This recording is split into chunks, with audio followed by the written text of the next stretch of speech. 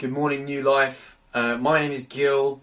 I'm tuning in from London, England, and it's cold here. I've got my sister's cardigan on.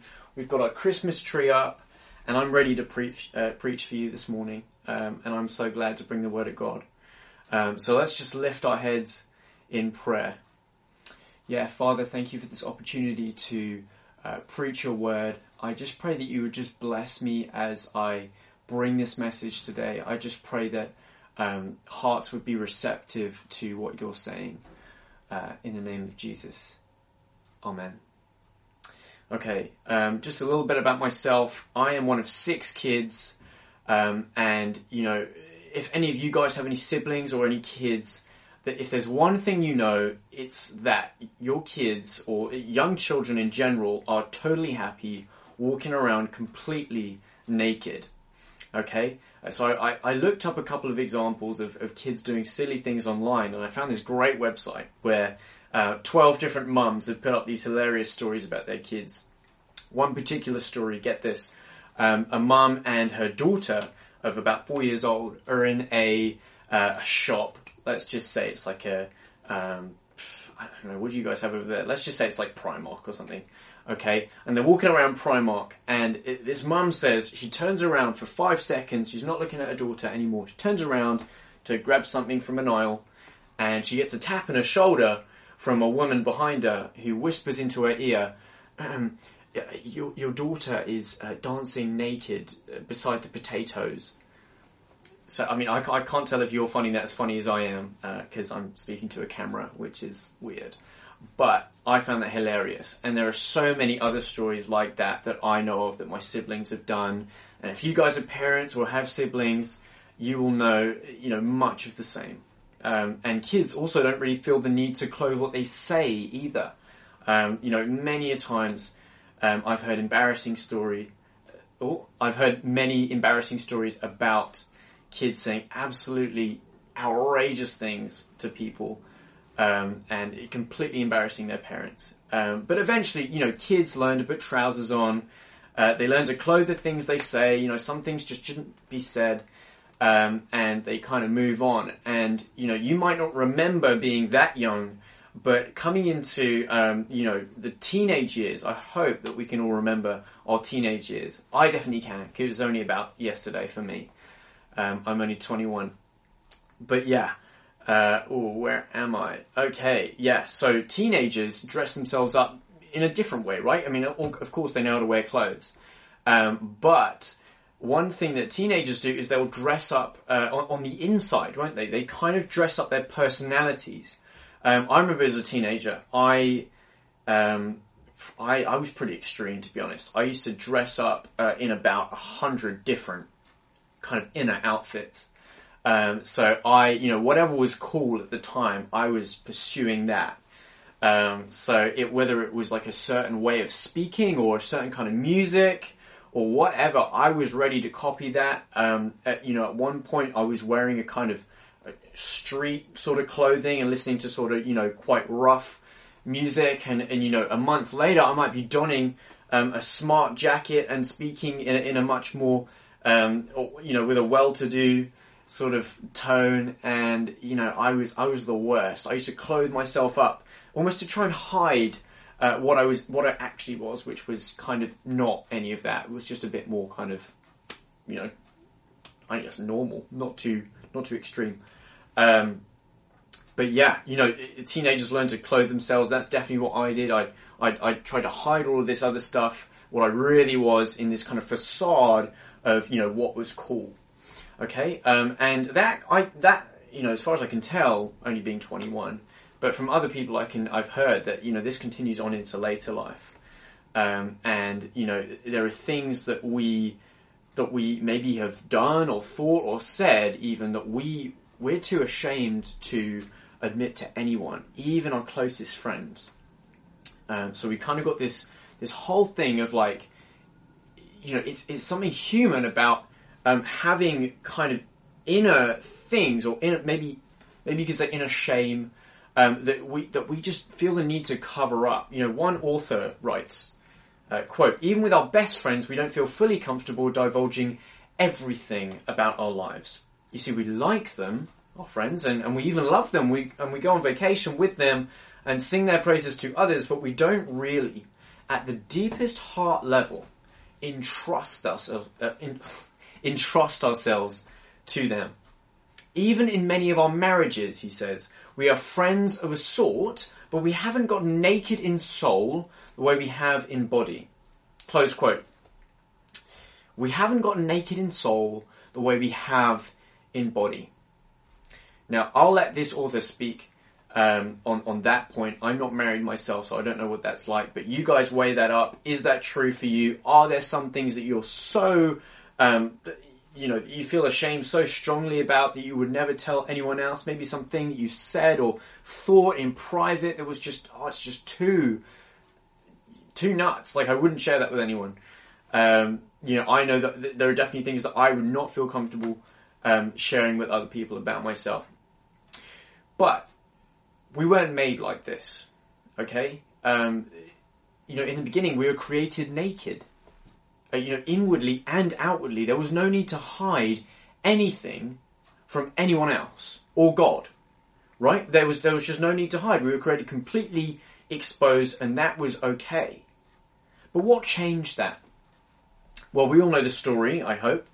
A certain woman eats a certain fruit, she gives the certain fruit to her husband, and boom, we get the events of Genesis 3, where we see this horrible act of disobedience towards God. And in verse 7, we read, "Then the eyes of both were opened." That's the eyes of Adam and Eve. They were both opened, and they knew that they were naked. And they sewed fig leaves together and made themselves loincloths. Now, Adam and Eve feel exposed, which is interesting. And I suppose you could explain it by saying they're feeling shame for the first time, aren't they? Now, I can't really explain what shame is. I looked up some dictionary definitions, and everyone's trying to explain what shame is by explaining what shame does. I think we all know what shame does. When you feel ashamed, it's almost, we want to put a wall between ourselves and everyone else.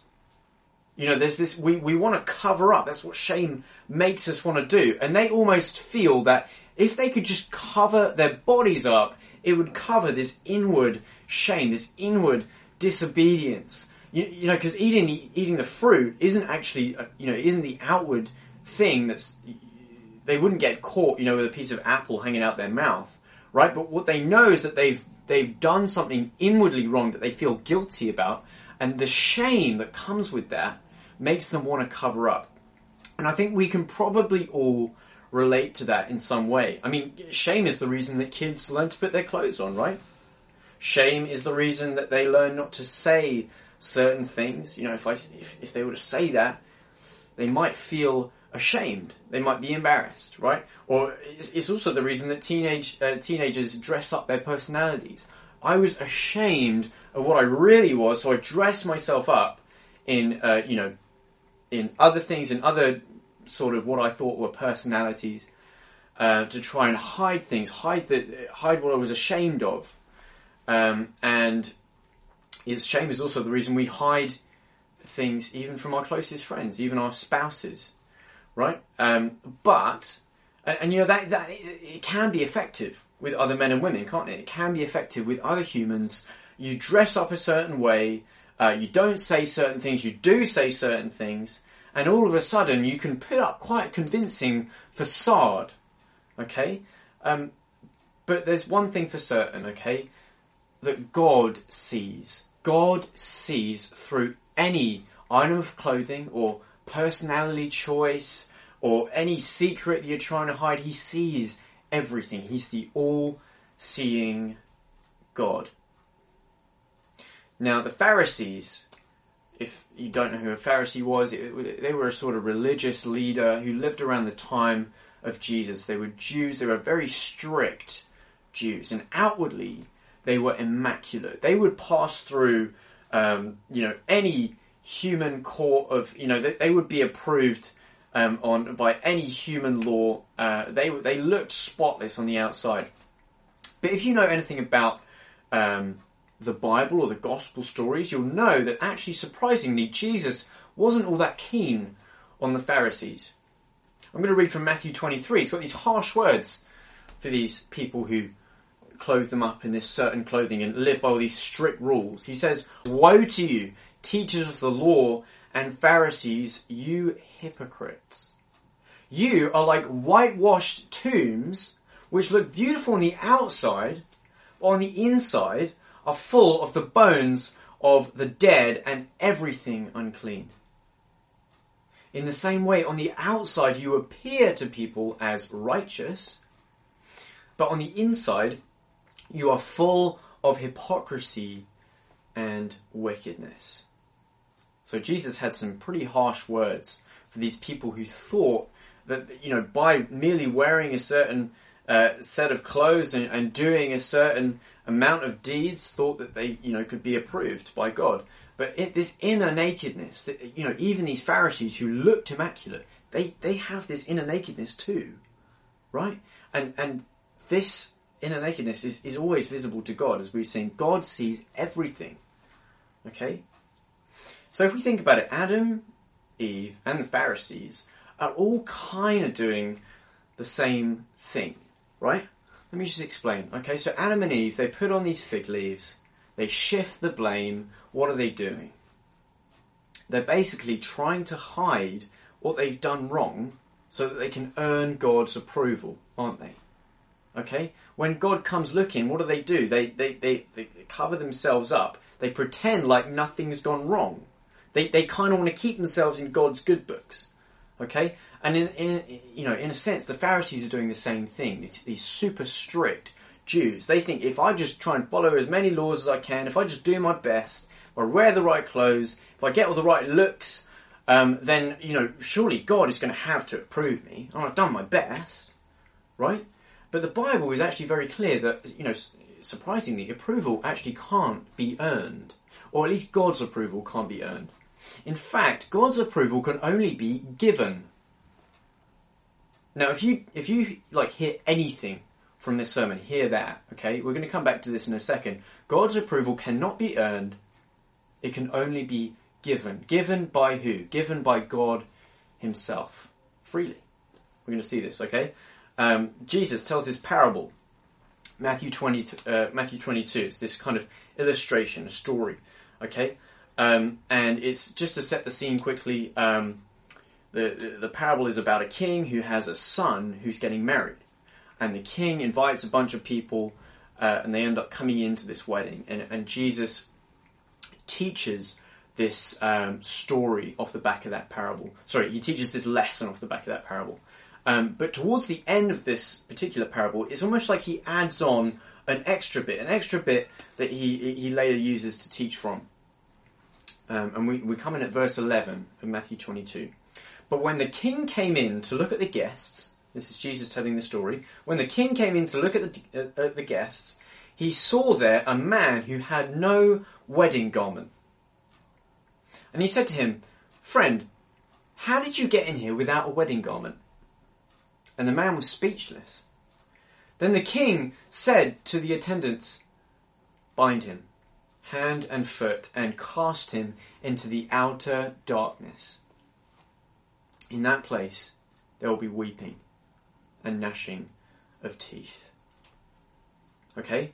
So in this story, this man comes into this wedding feast. And it seems that at the door of this wedding feast, every guest was given this free item of clothing called the wedding garment. Okay? But this particular man thinks he's above that. And the man shuns this offering of free clothing and says, "You know what, I'm going to do fine with my own, thank you very much." Okay? But what's the result of that? We see this king sees this man who thinks he's good enough in his own clothes and says, "What are you doing here without a wedding garment?" And this man is speechless. He's got nothing to say. He's tried, he thinks he's good enough in his own clothes. The king says, "Chuck him out. Chuck him out." This man is a bit like I don't know if you guys have heard another parable, the tax collector and the Pharisee parable. It's another thing about Pharisees, right? So this Pharisee and this tax collector. Tax collectors were seen as like the height of sinners at the time, they would take Jewish taxes and give them to the Romans. And whenever Jesus uses a tax collector in a story, it's like, almost to tell, he's almost the image of the lowest of the low, the most sinful sinner. Okay? So this tax collector and this Pharisee go into the temple at roughly the same time in the story. And, this Pharisee, who, again, on the outside is immaculate, looks great in his religious robes, and he keeps all these rules, and everyone respects him. His prayer is something like this. He says, "Thank you, Lord, for this, this, and this. Thank you, Lord, that thank you, Lord, that I give to the poor. Thank you, Lord, that I read my Bible. Thank you, Lord, that I pray. Thank you, Lord, that I'm such a good person."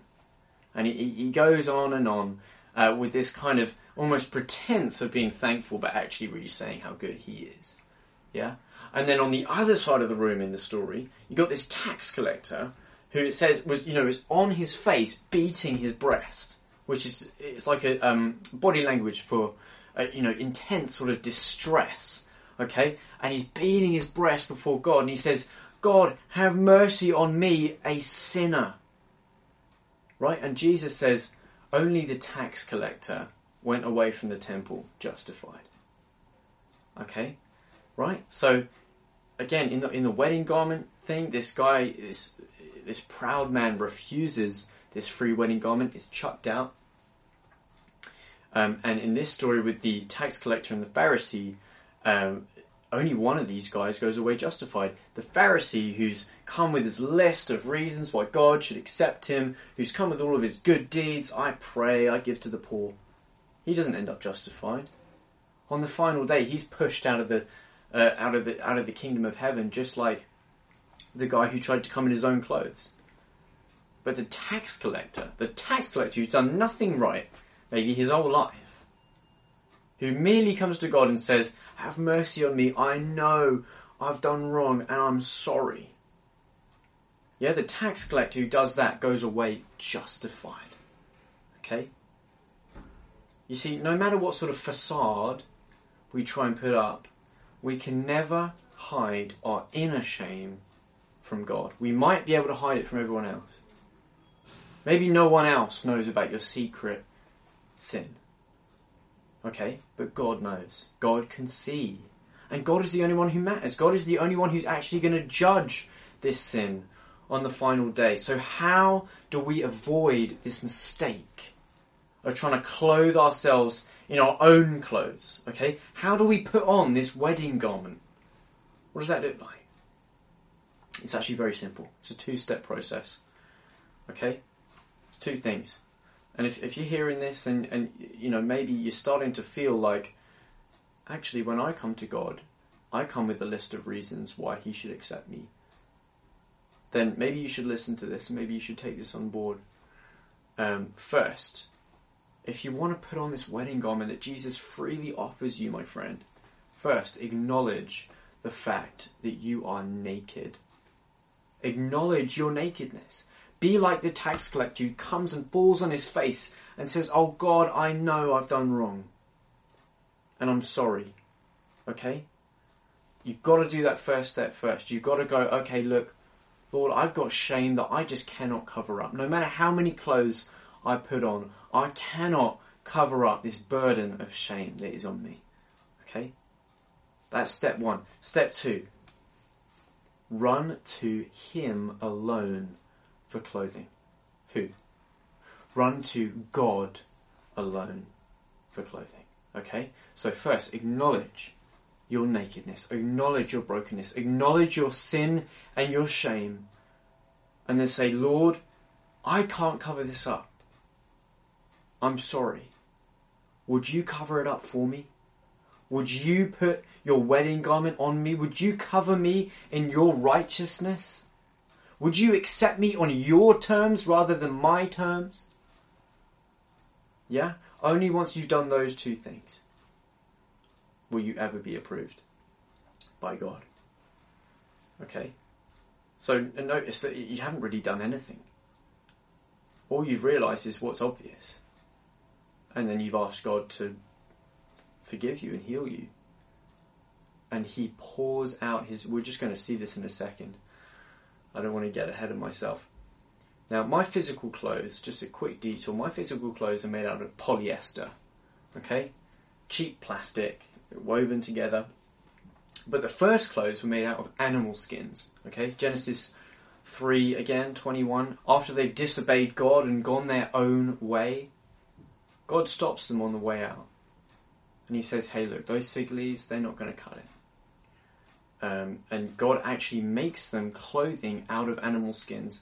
Now, there's something that you should know about animal skins, which is kind of obvious. If you're going to wear animal skins, the animal that gave you those skins is no longer alive. Okay, you can't just take the skins off an animal and it walks around. It's not like a headless chicken where you can take its head off and it's all cool for a minute. No, of course, if you're going to wear animal skins, unfortunately, that animal has to die. And you know, our shame, our inner shame is the same. You see, we need more than polyester, and certainly more than fig leaves to cover this up, okay? Or to deal with this, not just cover it up, but to really fix this issue, okay? In fact, the Bible implies that our shame is infinite. It says in Galatians 2:16, no one can be justified by their own works. You know, it's almost like this infinite ladder. The Pharisees and people in also many other faith systems at the moment almost see, you know, you can almost be saved by climbing up this invisible, you know, theoretical ladder, right? Where you do a good deed, and then you do another good deed, and you do another good deed. And every time you do a good deed, you climb up higher and higher, and eventually you get saved. Eventually you earn God's approval. But what the Bible says is that no one can be justified by their own works. Galatians 2:16. This ladder is infinitely high. Okay? I could count from 1 to 100 right now. I could climb up 100 rungs of this ladder, and I would literally be nowhere near the top. I wouldn't be any closer than I was at the start from the top of this ladder. I could climb, do you know how big a googolplex is? A googolplex, I believe, is a number which has 100 zeros. Or is that a Google? I don't know. But, say if I climbed a Google number of steps right up this ladder, I still wouldn't be any closer to the top of this thing. What I'm saying is it doesn't matter how many good things you do. Even if those good things are like reading the Bible, or praying, or, giving money to the poor, or whatever you can think of. It doesn't matter how many good... It says clearly, no one can be justified. No one can be saved by their own works. So what on earth can cancel out this infinite shame, this infinite burden? Only infinite honour can cancel out our infinite shame. Okay? If our shame is infinite, it can only be cancelled out by an infinite honour. Okay? It needs to be cancelled out if we're going to be saved. We can't come to God with our shame and expect to be accepted. We can't come to Him naked in our shame. We can't come to Him clothed in our own clothes. So what is the solution? Okay? Let's look at this passage, John 19:23 to 24. The scene is that Jesus is on the cross here. And John paints the picture. He says, when the soldiers had crucified Jesus, they took his clothes and divided them into 4 parts. 1 part for each soldier, and also his tunic. But the tunic was seamless, woven in one piece from top to bottom. So they said to one another, let us not tear it, but instead cast lots for it to see whose it shall be. This was to fulfill the scripture which says, they divided my garments among them, and for my clothing they cast lots.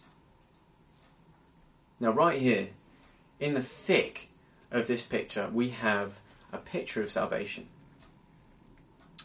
Let's just imagine, right? We see this image of that John remembers so vividly of these 4 soldiers at the foot of the cross dividing Jesus' clothes. Someone gets Jesus' t-shirt, someone gets Jesus' trousers, someone gets his boots, someone gets his socks, okay? But there's one item of clothing that is just probably expensive to cut up. And what they say is, okay, whoever rolls the highest number on the dice gets to keep the tunic. So right here we have this soldier, one of these 4 soldiers ends up rolling a 6 and walks away, in a sense, with God's own tunic. But where's God? God himself is lying there naked on the cross. Okay, so this soldier walks away clothed in God's own clothes, while God instead is naked on a cross. Right? So we have this, it's a bit of a stretch, but it's sort of like an illustration here. We've got naked God versus a clothed sinner. It's like, it's completely backwards. You get this exchange of shame and honor at the cross. Let's just imagine what's happening in the heavens at that point. Angels watch in hushed awe at this, at the scene of the cross, up in the heavens. They watch in hushed awe as actually God the Father removes Christ's royal robes and puts them on a crowd of undeserving, naked sinners. Okay? Christ is declothed. Yeah? His royal robes, these robes which were flowing from him, these robes of righteousness and acceptance before God, which showed that he was the king and loved by God, they are removed from him. And he's actually made naked on the cross before God. Yeah? And these sinners who don't deserve anything, they've never done anything good, okay, who, all they've said is sorry. All they've said is, Father, I need you to clothe me. I can't clothe myself. These undeserving bunch of dirty sinners get to receive the royal robes. This amazing exchange between God and man. Okay? And what I want to ask is, are you one of them? Okay, we've talked about what it means to be naked. We've talked about shame. Are you one of them? Are you one of those sinners who's been clothed? Are you washed? Have you come to the cross and left with God's tunic? Or are you still wearing your own clothes? Do you come to God with your fig leaves on? With your own clothes? When you come to God, do you remind him of all the things that you've done that that mean that you deserve to be saved? Do you say, hey, Lord, I might have messed up the other week, but I gave to the poor. I read my Bible. I pray sometimes. Maybe I pray a lot. Do you come to God with a list of things, a list of reasons as to why God should approve you? Because anyone who thinks those things will justify him before God, will be shown the door. Galatians 2:16, no one can be justified by their own works. Okay? There's only one acceptable item of clothing, and that is Jesus Christ. The Bible is very, very clear about that. So when you come to God, you better be wearing Jesus. When you come and hug him, you better smell like Jesus. When you ask him for things, you better sound like Jesus. And when he looks at you, if he doesn't see you clothed in his Son, he won't look again. God is patient. But we dare not neglect his own Son. Okay? There's this bit in Hebrews. Let me just grab a Bible. It says this in Hebrews 2. Therefore, we must pay much closer attention to what we have heard, lest we drift away from it. For since the message declared by angels proved to be reliable, and every transgression or disobedience received a just retribution, how shall we escape if we neglect so great a salvation? Okay? How shall we escape? Wow. All I can bring to you today is please don't neglect this. I've just presented to you what Jesus has done. Okay, I've just presented to you what God has done. He's come to the earth. He's taken on human flesh, seeing this unbridgeable gap between God and man. Jesus himself laid down and became that bridge so that man could walk across it. But you can, if you want to, you can stay on the other side.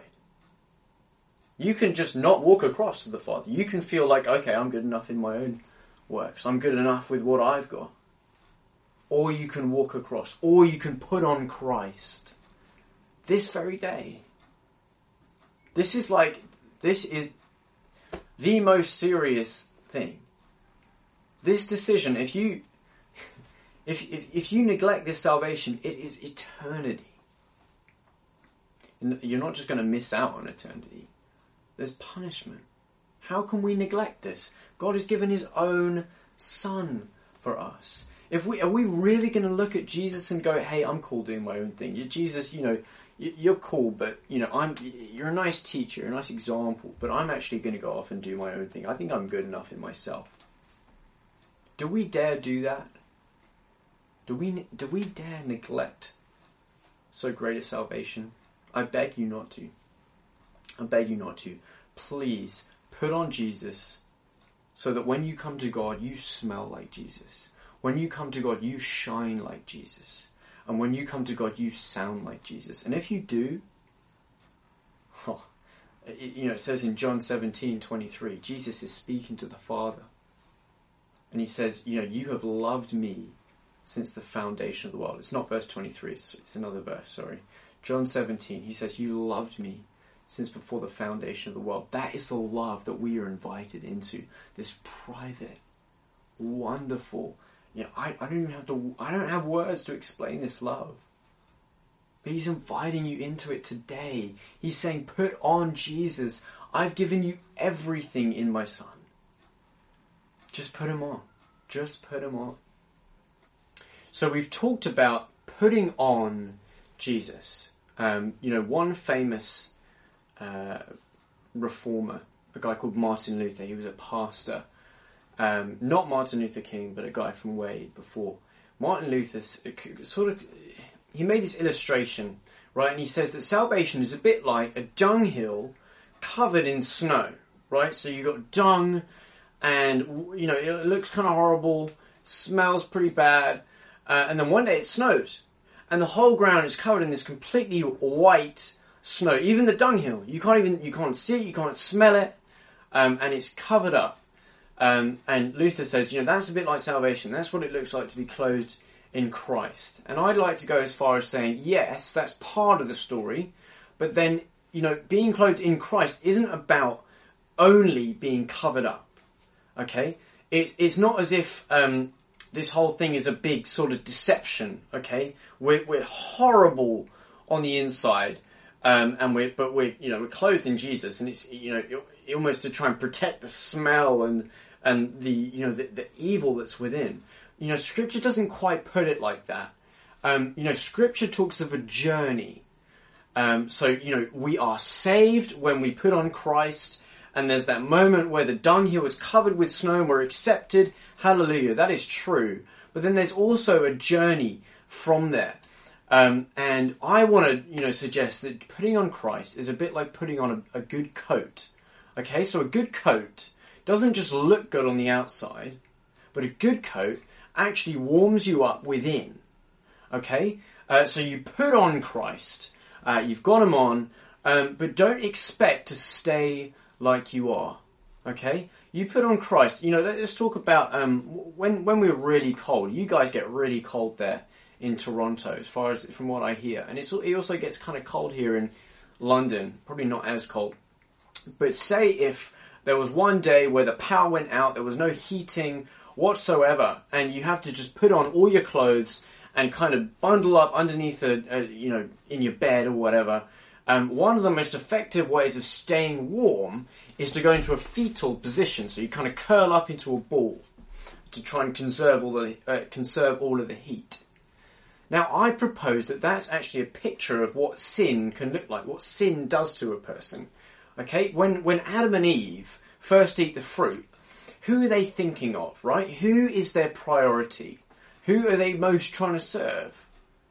Well, I propose that they're trying to serve themselves most. They're looking inwards. That's what made them eat this fruit. It says when they saw that the fruit could be used to make one wise, right? And so they're thinking about, okay, well, I could better myself if I have this fruit, right? And sin makes us do that. Sin makes us curl up and look at ourselves. It makes us navel gazers. We're just bent in on ourselves. Now, I propose that, as I said, Jesus is a good coat. He doesn't just, we don't just put him on and remain the same. We get warmed up. So when we warm up, we come out of this fetal position where we're in sin, we're looking in on ourselves. It's all about our self-esteem. It's all about our, possessions. It's all about our money. And all of a sudden, we begin to kind of, almost like a flower unfurling, we begin to look outwards. I mean, look at Jesus on the cross, right? The perfect example of this. He says, there's only a few things that he says, and here are two of them, right? First of all, famously, he says, on the cross, in this unbearable pain and shame, you'd want to use your words sparingly, wouldn't you? When you're in pain, you don't want to say too much, but Jesus is ever looking outwards rather than inwards. He's saying, he famously says, Father, forgive them, for they know not what they do. He's looking out at everyone else. Everyone before him deserves to be punished for what they've done, nailing him up on the cross. And yet, he's looking out at them and saying, Father, please forgive them. And another example, right, in this very same passage, reading from John 19:25 to 27, we get this scene where Jesus again is on the cross and the soldiers have just, they've been dicing out for his clothes. And just after that, we see John and Mary, Jesus' mother, at the foot of the cross. And Jesus, again, is thinking about everyone but himself. And he says to his mum, Woman, behold your son. And John, look, behold your mother. Yeah, so he's even on the cross in this place of infinite pain and shame. He's looking out for others. He sees his mother is vulnerable. And he's not curled up he's not cold-hearted. He's not looking inwards, trying to keep himself warm. No, he's warm with love and compassion even there, looking out for everyone but himself. And this is what it looks like when we put on Jesus. We don't just stay cold. It begins to stop being just about us. For those of us who are Christians, that might seem hard to believe. Maybe we can't see much evidence of that. But the Bible is quite clear. It says that God is love. 1 John says, anyone, if you don't love your brother, then you're not of God. You don't know God. Okay? Knowing God, putting on Jesus Christ, warms you up to love other people. Okay? So that's what it looks like. Okay?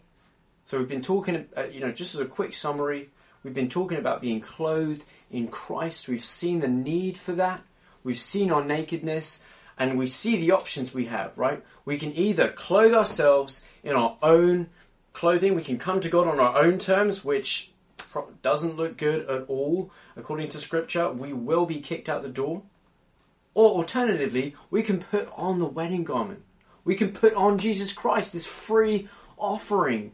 We can not neglect him. We can actually take him up. The full free gift that the Father offers us in his Son. And we can wear him.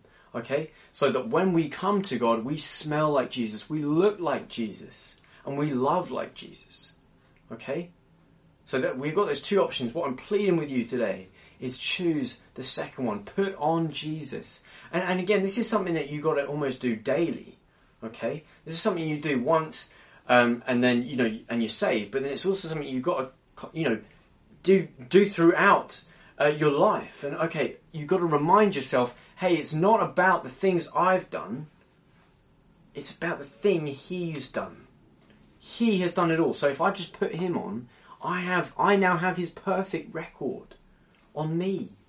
My shame, my infinite shame has been cancelled out by infinite honour. If I only trust in him. Okay? So I'm pleading with you today. Do that. And if you have done that, if you truly have, you will begin to see, albeit slowly and with many failings, you will nonetheless begin to see that actually there's a new love. There's a new warmth in your heart, not just for yourself, in fact, not for yourself, but for others, other people around you.